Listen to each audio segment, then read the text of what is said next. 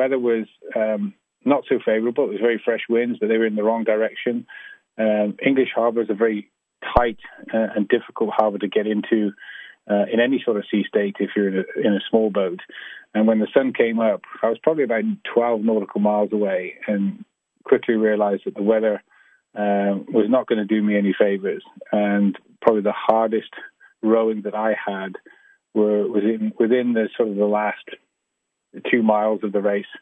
And that is the only time that I put, probably the only time I put my life jacket on, because I thought it was potentially going to end in disaster. I was getting pushed closer and closer into this cliff face and big waves crashing up over the rocks. And my auto helm had failed, so I'm now steering with my foot. And I was struggling against the weather to actually clear this headland. And at one point I felt that I might have to jump overboard and watch it all end in disaster as my boat got slammed up against the cliff. But thankfully, I managed to pull some energy from somewhere. And again, this speaks to the mental aspect. I thought I didn't have much energy left back in with me. I was calling the local search and rescue for assistance and wasn't getting the response I was hoping for. And then all of a sudden, I started to creep out to sea enough to clear the headland.